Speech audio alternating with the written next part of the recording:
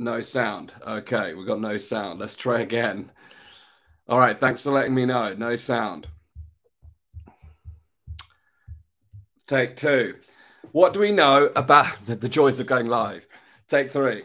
What do we know about the UK COVID-19 public inquiry so far? And does it represent a real chance of exposing the harms caused by the pandemic response? If you want the short answer, it's kind of yes and no on the basis that will it really expose the harms of the pandemic response? Probably not. Will it cover some of the administrative faults of the government in their proceedings? Possibly.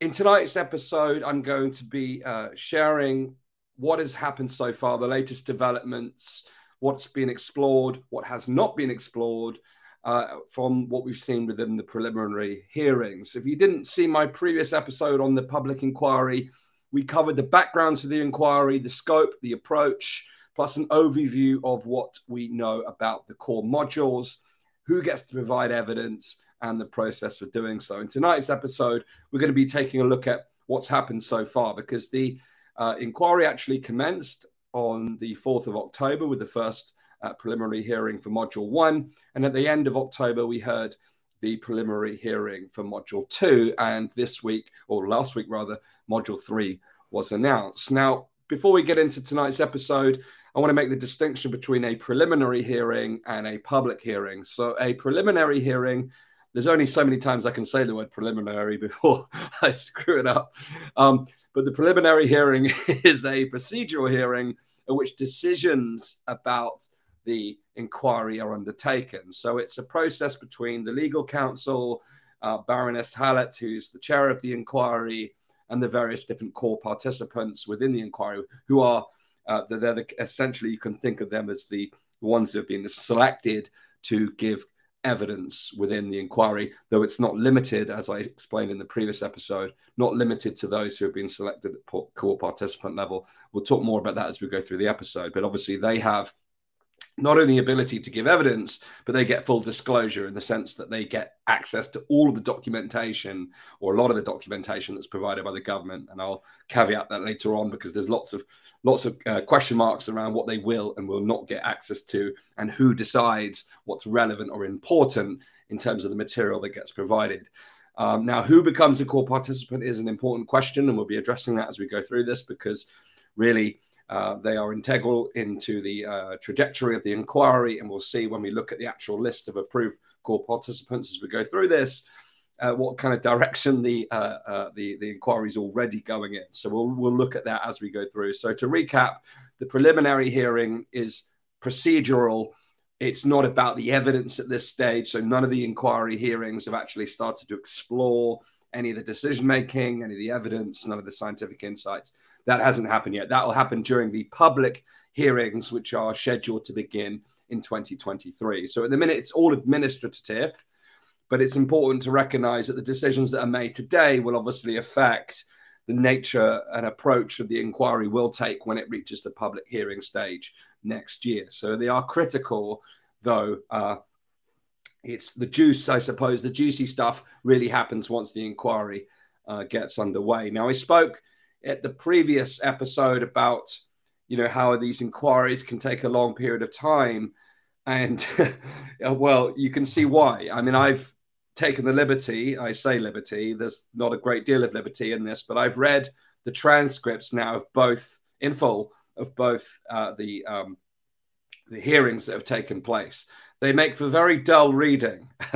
And someone who can speed read, it still took me a great deal of time. It's 2 full days worth of inquiry materials just to really get a sense of some of these discussion points.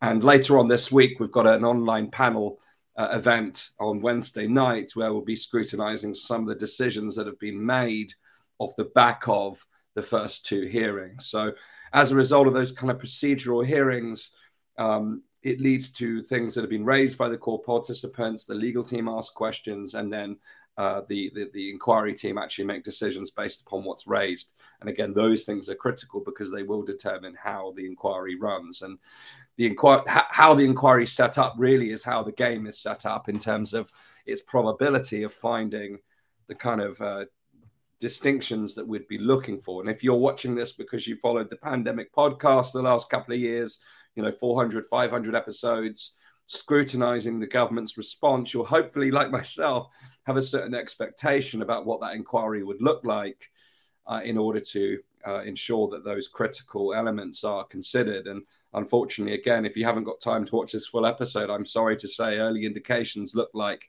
that level of scrutiny we would be expecting is unlikely to unfold, although there are opportunities for us to change that.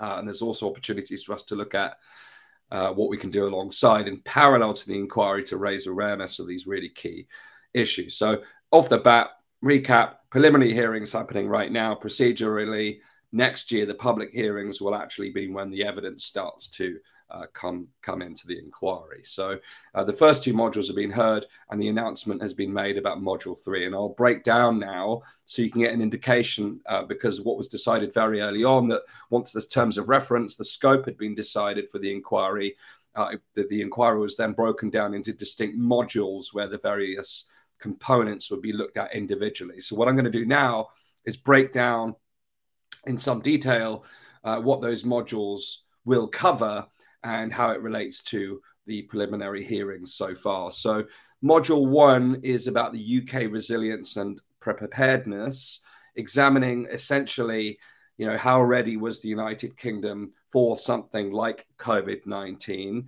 Were the risks or potential risks properly identified and planned for? Did the government have plans in place for something of this magnitude? Was it ready for such an eventuality? It will look at the whole systems level approach from civil emergencies, including resourcing, risk management, pandemic readiness.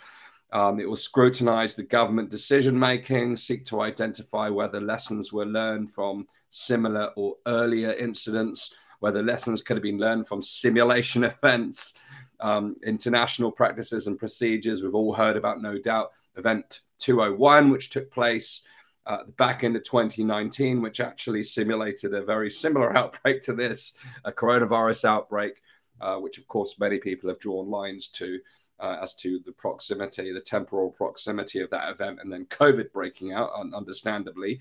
But it's not the only simulation that's taken place. The UK's run its own simulations.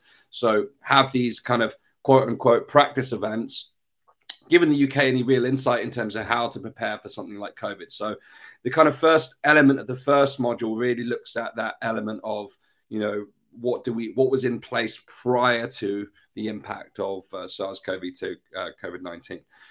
It then goes on to look at things like the basic characteristics and epidemiology of SARS-CoV-2 and the resulting disease, COVID-19. It looks at the government structure and the specialist bodies relating to risk management, civil emergency preparation, including the devolved administrations, looking at local authorities, private sector bodies, historical changes in these kind of setup. When we did the lockdown summit in 2021, it was quite clear that essentially the government from the kind of national level to regional, local level was a mess. And I'm sure that element will be drawn out. This is more administrative and procedural rather than the actual decisions, but obviously it plays a role. It will look at whether the planning for a pandemic, including forecasting, resources, learning from past events, as we talked about, were considered, the emergency planning that were already in place, all of the kind of pre-pandemic preparation. Looking at the public health service, including whether the public health sector was ready for an event of this nature. Does the NHS have the public health capacity? Does it have the appropriate levels of resourcing and funding to mitigate against something like this? Looking at the kind of economic planning by governments, including capacity and spending capabilities and commitments, anti-fraud controls with all the corona contracts. You could see quite clearly that they weren't in place. And then future planning, what does the UK learn from COVID, and what will it look at in the future? So you can see module 1 was really kind of rear mirror facing. It's not specifically necessarily around the decision making, which we'll come to in module 2 as I give the overview of module 2. It's looking at the preparation prior to 2020 effectively and how ready the government was for something like this. Now, as we talked about in the first episode that we did on the public inquiry, on the background, we looked at how there's going to be external experts identified and brought in to support the inquiry in addition to the core participants to give insight on some of the key areas. In this case, relating to module 1, which took place on the 4th of October, this kind of initial procedural hearing, looking at some of the epidemiological factors, looking at the structures that we've just talked about, looking at the relevant international bodies, looking at the history and funding of the UK public health bodies and how they developed over time, looking at epidemic trends over time, transmission of disease. So there'll be some level of expertise looking at, the core elements of the inquiry. Now, how those experts are selected is not very clear at this stage. Questions have been raised, and the core participants will be made aware of these things, but we'll be keeping a very close eye on who those experts are, of course, and how they're selected, importantly. Now, as I mentioned, the public hearing for this will start next year. It's currently scheduled for module 1 in May 2023, and it will last for 4 weeks. Now, as I'm looking at all of this background material of the inquiry, it's incredibly evident that the scope is very broad, and as such, I do not see how this inquiry is going to stay on time without cutting corners or cutting evidence or cutting participant voices that are relevant to this inquiry. I mean, it's just the scope of it. And before we get into module 2, which to me, there's a lot of really critical information in module 2, which relates more closely to the government decision making as opposed to the kind of pre-pandemic preparation.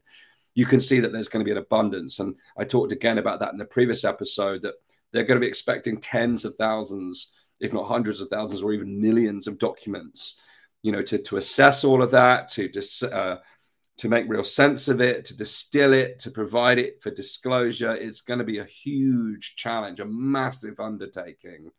And, in order for this inquiry to really make a difference, you're going to have to go through that properly. But my assessment is, I think they're going to be making some real decisions around the core focus of the inquiry, which will extract a lot of that weight from the material that comes in. But time will tell. How do you make those decisions? How do you do in a way that provides proportional representation of different groups?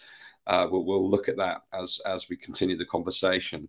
Now, what I'll say about having watched much of the opening module, you can actually watch these streamed live as they happen if you've got nothing better to do.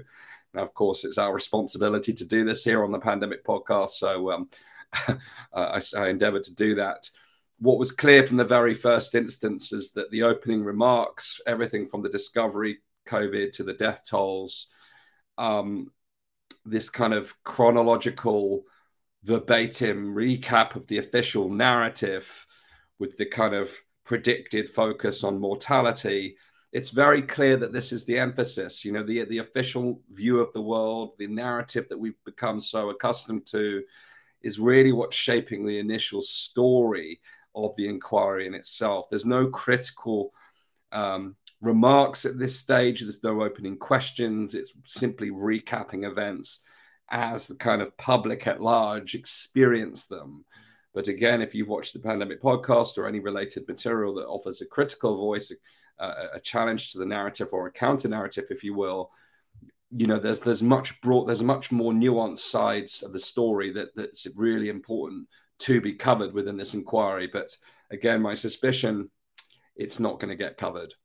My suspicion is more than just a suspicion. When we look through the core participants in a moment, you can see, who's actually going to be providing evidence.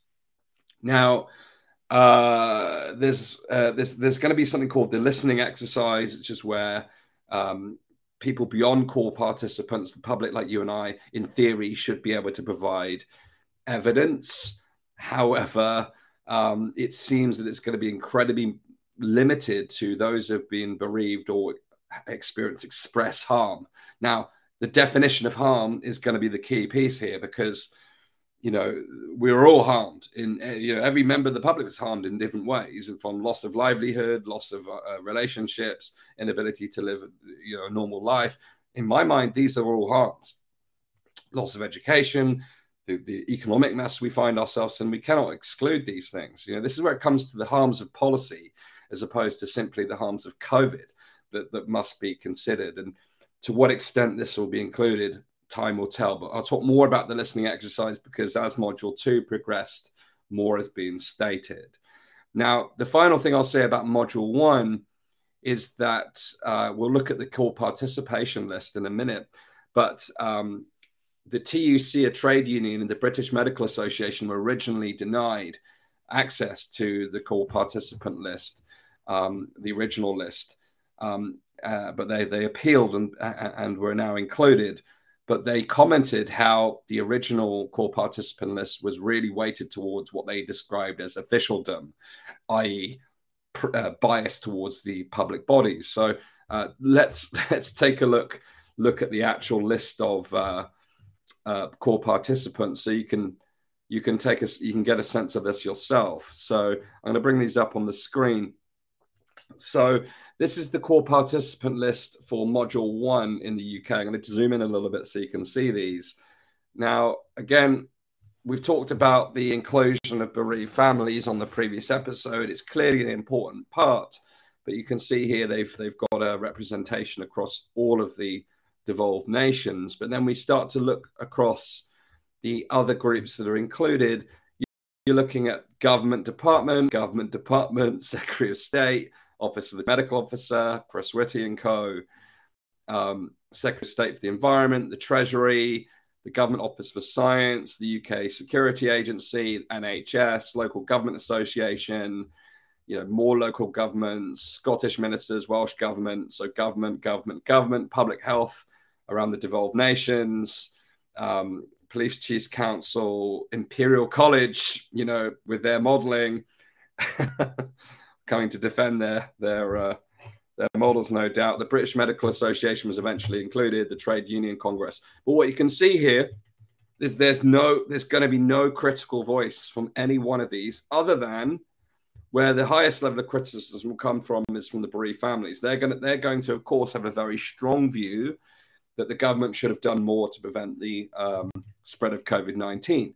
And of course, the risk of this inquiry is that it could be very much skewed towards doing that. Now, it's an important aspect to look at for the vulnerable groups. How could those vulnerable groups, what steps could have been taken? But it's much feared that this inquiry will conclude that things should have just been done stronger, earlier, and harder. And you can see why based upon these initial selections. So there's no body in here that's going to provide any evidence that critically analyzes the government's response. Now, in fairness, module 1 is predominantly about, as we've talked about, the kind of prior preparation. So you would expect some of these government departments, but then outside counsel looking at this independently is what's going to give you the real crux of, was the government prepared for an event of this nature? My view is, looking at this list, it's going to be the government essentially defending its own position. So it's not a good start. Let's continue to look at module 2 now. So module 2, what's module 2 all about? Well, this is where it gets really, really interesting. So module 2 begins to examine the UK political and administrative decision-making. Let's put that in more express terms. It's going to look at how the government made decisions relating to COVID-19 between early 2020 and up to February 2022, when the remaining COVID restrictions were removed at large. It's going to take particular scrutiny around the decisions taken by the Prime Minister, the Cabinet, the advice from the civil service, senior political, scientific, and medical advisors, and relevant subcommittees, whether that's SPI-B, SPI-M, SAGE, and all these different groups that contributed to the pandemic response. So it's going to examine the central government structures and bodies concerned with the response to the pandemic, including devolved nations. It's going to look at the initial understanding and response to the nature and spread of COVID-19 in light of information received from the World Health Organization. I laugh because they have been deemed the authority on all things COVID, despite glaring gaps in their own evidence. They'll look at other relevant international national bodies for advice on scientific, medical, and other advice, including from other countries. It will look at the government's initial strategies relating to community testing, surveillance, and movement from their initial strategy of contain to delay. It will look at the decision-making relating to UK-wide and later England-wide non-pharmaceutical interventions, such as lockdowns, work from home, reduction, approaches taken to reduce person-to-person contact, including social distancing, the use of facial coverings, border controls, the timeliness and reasonableness of such interventions, including the likely effects of decisions had been taken earlier or differently. Again, real kind of warning signs here, the emphasis around could they have done more as opposed to was it the right thing to do. Identification of at-risk groups, vulnerable groups, etc., and assessment of how that was undertaken.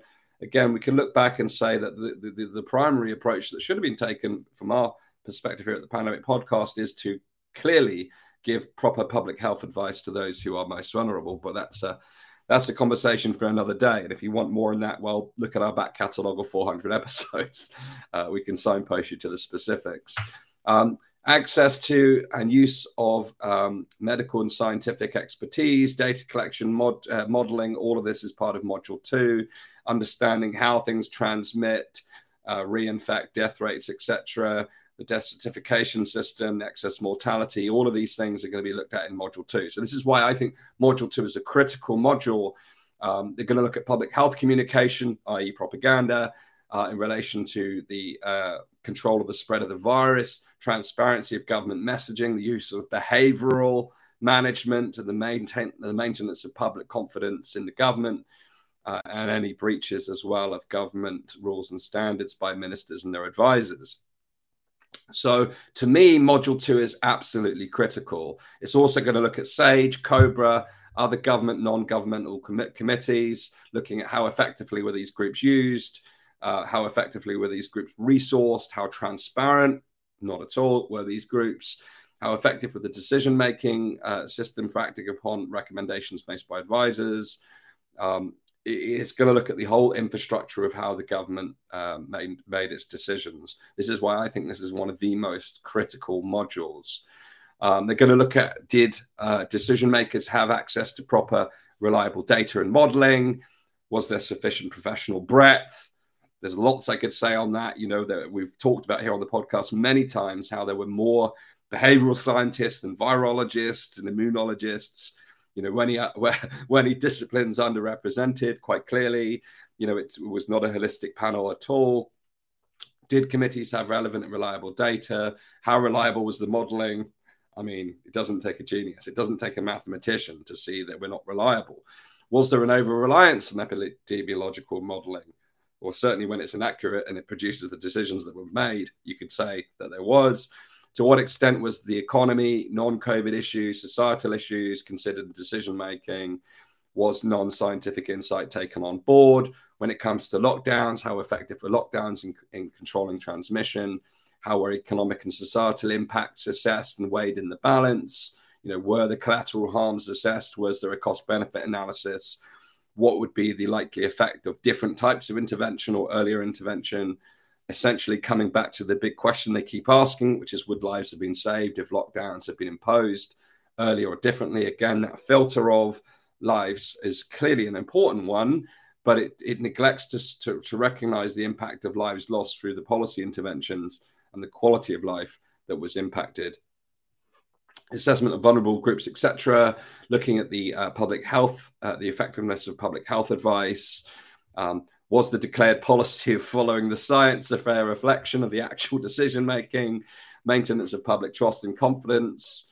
What worked, what didn't work, what could be done differently. So this is the core focus of Module 2. And again, to be very clear, the evidence for this has not started to be assessed. It's really looking at the focus and how this was going to be determined. And again, as with the previous module, they're going to be getting in experts to be assessing some of these different things. And there is so much to critique here. It's really, really, for me, this is one of the most significant modules. And again, to talk more about the listening exercise, which is where the public, people like you and I, may be able to contribute to the inquiry. However, very much at this stage is stipulating that it's clearly going to focus on the bereaved and those who have suffered from the disease, including long COVID, and those who have suffered other forms of harm as a result of COVID-19. But it's not specific yet. So it's not at all specific. And again, this is here where it's really important that the impact of policy has to be included, in my view, in this listening exercise, which, going back to a previous point around how comprehensive this inquiry will be or not be, it's their ability to hear the breadth of voices that's really important. But how do you then distill that down? Because you can quite clearly imagine, hint, hint, a campaign that would come up in the future calling for people like you and I to make sure that we're included in that listening exercise, to make sure our voices are heard. And that could result in tens of thousands, if not hundreds of thousands of submissions to that exercise, quite rightly, looking at some of these wider harms. So watch this space on that. Nudge, nudge, wink, wink. Okay, so Module 2 is absolutely critical. And as a result, you would expect to see a more balanced range of core participants within Module 2. Let's take a look, shall we? Let's take a look indeed. So here's the core participant list for Module 2. Let's zoom in a bit more like we did previously. Again, the bereaved families have got precedence. This time we're seeing some minority groups included, the more vulnerable groups from those with disabilities, ethnic minorities, long COVID. So these are front and center of the inquiry so far, looking at this kind of the wider groups involved in care. But then we go back to the token list of government departments, same as previous, Government Office for Science, Welsh Government, devolved national governments, many of the same from Module 1, including the BMA, trade unions, and Imperial College. Again, looking at this list of core participants, where are the critical voices going to come from?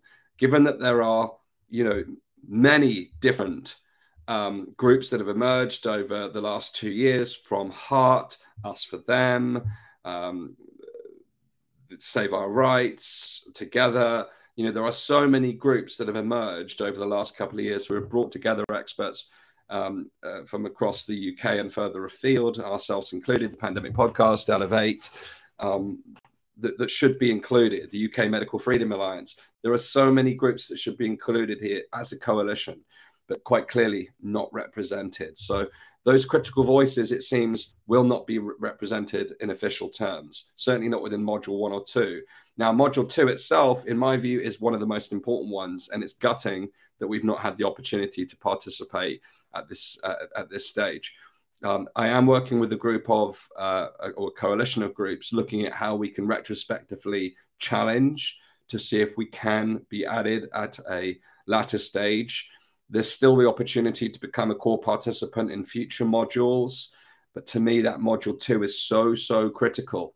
That's the place you're going to want to have the real scrutiny. And that's why the listening exercise, the public hearings are going to be so important, because we will have the opportunity to submit evidence. But my view is, if we had core participant status, being able to look at the disclosed documentation would give us a real insight in terms of how things have gone down and where things have gone wrong, and provide real critical evidence to the government's response. My view is, if we want serious accountability, then we're going to have to look outside the scope of this inquiry. Nonetheless, there are things that we can do as we move forward, and certainly we're exploring forms of action that we can take right now. And I say we, collective we, we're looking at the groups and organizations that have been involved, the scientists, the medical communities, the media, independent journalists. There's lots of work being done behind the scenes, thinking about how we can influence the course of this inquiry to make sure the critical voices are heard. Now, what's next? Well, Module 3, as I mentioned, has been announced. Module 3 looks at the healthcare system. It looks at the impact of COVID. and the government response on the healthcare system generally, but also on patients, hospital and other healthcare workers and staff. It's going to look at things like the use of DNRs, the rationing of critical care and its impact upon capacity, the triage systems, the shielding and care of the vulnerable, the NHS backlogs, the waiting times. It's going to look at a whole range of impacts on the healthcare system.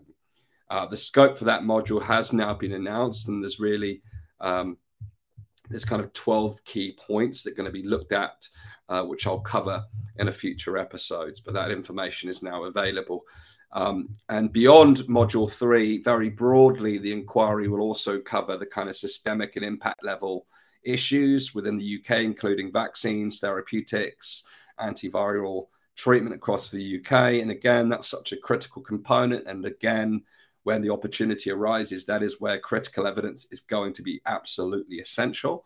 Now, given that there isn't a module for those yet, there is hope that there, at least on that component, that some real might and force can be put into the critical conversation there. But obviously, the modules will also continue to look at the care sector, government procurement, testing and tracing, government financial response, the health inequalities in the UK, education impact on young people. Again, there's lots of organizations out there that hopefully will have the opportunity to participate, the impact on business and self-employed, the impact on hospitality, retail, tourism, arts, etc., and the impact of COVID on public services. So there is still a real chance for participation on the impact level, but really at the decision-making stage in Module 2, that's where the rubber meets the road, in my view. That's where it's really important to look at the decisions that were made, because fundamentally it's those decisions that have caused the harms. It's those decisions that have created the collateral harm. So without critical representation inside of those modules, it's really quite concerning about the trajectory this will take. That's not to say that things that they've already got in the module aren't important, particularly looking at the vulnerable groups, etc., and the bereaved. It's really critical that the inquiry looks at those groups, but to miss the critique of the government's response in the core participant list is quite frankly shocking. And we will see what we can do to retrospectively challenge, like the TUC did, like the BMA did, to be added to the core participant list, because without critical representation, who's going to be asking the critical questions? Who's going to be providing the evidence that challenges the government decisions? So in conclusion, early stage, my opening response, I said at the beginning, the short answer is, will this inquiry represent a real chance at exposing the harms of the pandemic response? Well, it might actually expose some of the harms, but will it expose why those harms were created? Will it create accountability for the decisions that were made? I'm not so sure, particularly given what I've shared with you today. But rest assured, there will be opportunities within the public hearings to provide evidence. And like I said, watch this space. We will be working hard. And at the very least that we can do is use independent media like this, the Pandemic Podcast, other channels, other groups, other media outlets, to try and influence the public perception of what's gone on over the last couple of years. Because, as we've done over the last 2 years of the Pandemic Podcast, I've spent all my time in the last 2 years examining this in a critical front. And I ain't given up here, at this juncture. The past is the past, but we've got to be able to look back and say, here's what we believe went wrong. Let's make sure it doesn't happen again, because, the whole conversation is about how do we prepare for the next one? It's like, why is everyone talking about the next one? Statistically, we are unlikely to see anything of this level unless this kind of gain of function research continues to advance at the pace that it does and other leaks occur in the way that this one has. That's maybe speculation, but there is plenty of evidence out there right now. We have to be concerned about people out there fiddling with nature in a way that could be detrimental to humankind. This isn't limited to viruses. We have to be very aware, actually, that every single major crisis that we faced over the last couple of years, from the response to COVID to the conflict in Ukraine to the economic crisis, they're all man-made. They're all man-made problems or human-made problems. We've got to take a strong look in the mirror as a society, as a human race, and say, what are we doing? There's a simple lesson that we can learn from the last couple of years. It's excess intervention in the course of human life is harmful, and it's creating more harm than benefit. Of course, there's technology and things that we can do to prolong our lives and live healthier lives, of course, and we should continue to obviously embrace that technology that can help us live longer, more fulfilling lives. But when we start to interfere with nature's own processes, then we will continue to experience the consequences as we have been doing for the last couple of years, and we're still witnessing today. But ultimately, one of our team, one of my mentors says, I've got 99 problems and every one of them is a human being. Well, every major problem that we're facing at the critical level, at the global level right now, is a function of a human decision, or human decision-making capacity. Every single major problem that we're facing right now is down to humans. And we've really got to take a strong look about the future path that we're on if we don't really make a course correction right now and an adjustment to how the world is operated and run. So will this inquiry do that? No. Will it bring any accountability? Well, we already know that it won't. It was already set out from the very beginning that there is no legal precedent, so there will be no arrests, there'll be no real accountability. But what will come is a set of recommendations about what we can do next time, to make sure we don't make the same mistakes. But what those recommendations will be, who knows? But we can begin to guess that they're probably more of the same. So we got to look at this differently. We've got to look at different ways that we can challenge what's going on. And that's what we'll continue to do. So thank you very much for watching this extended episode on the COVID-19 inquiry so far. If you would like to learn more, on Wednesday night, we have an online panel assembled.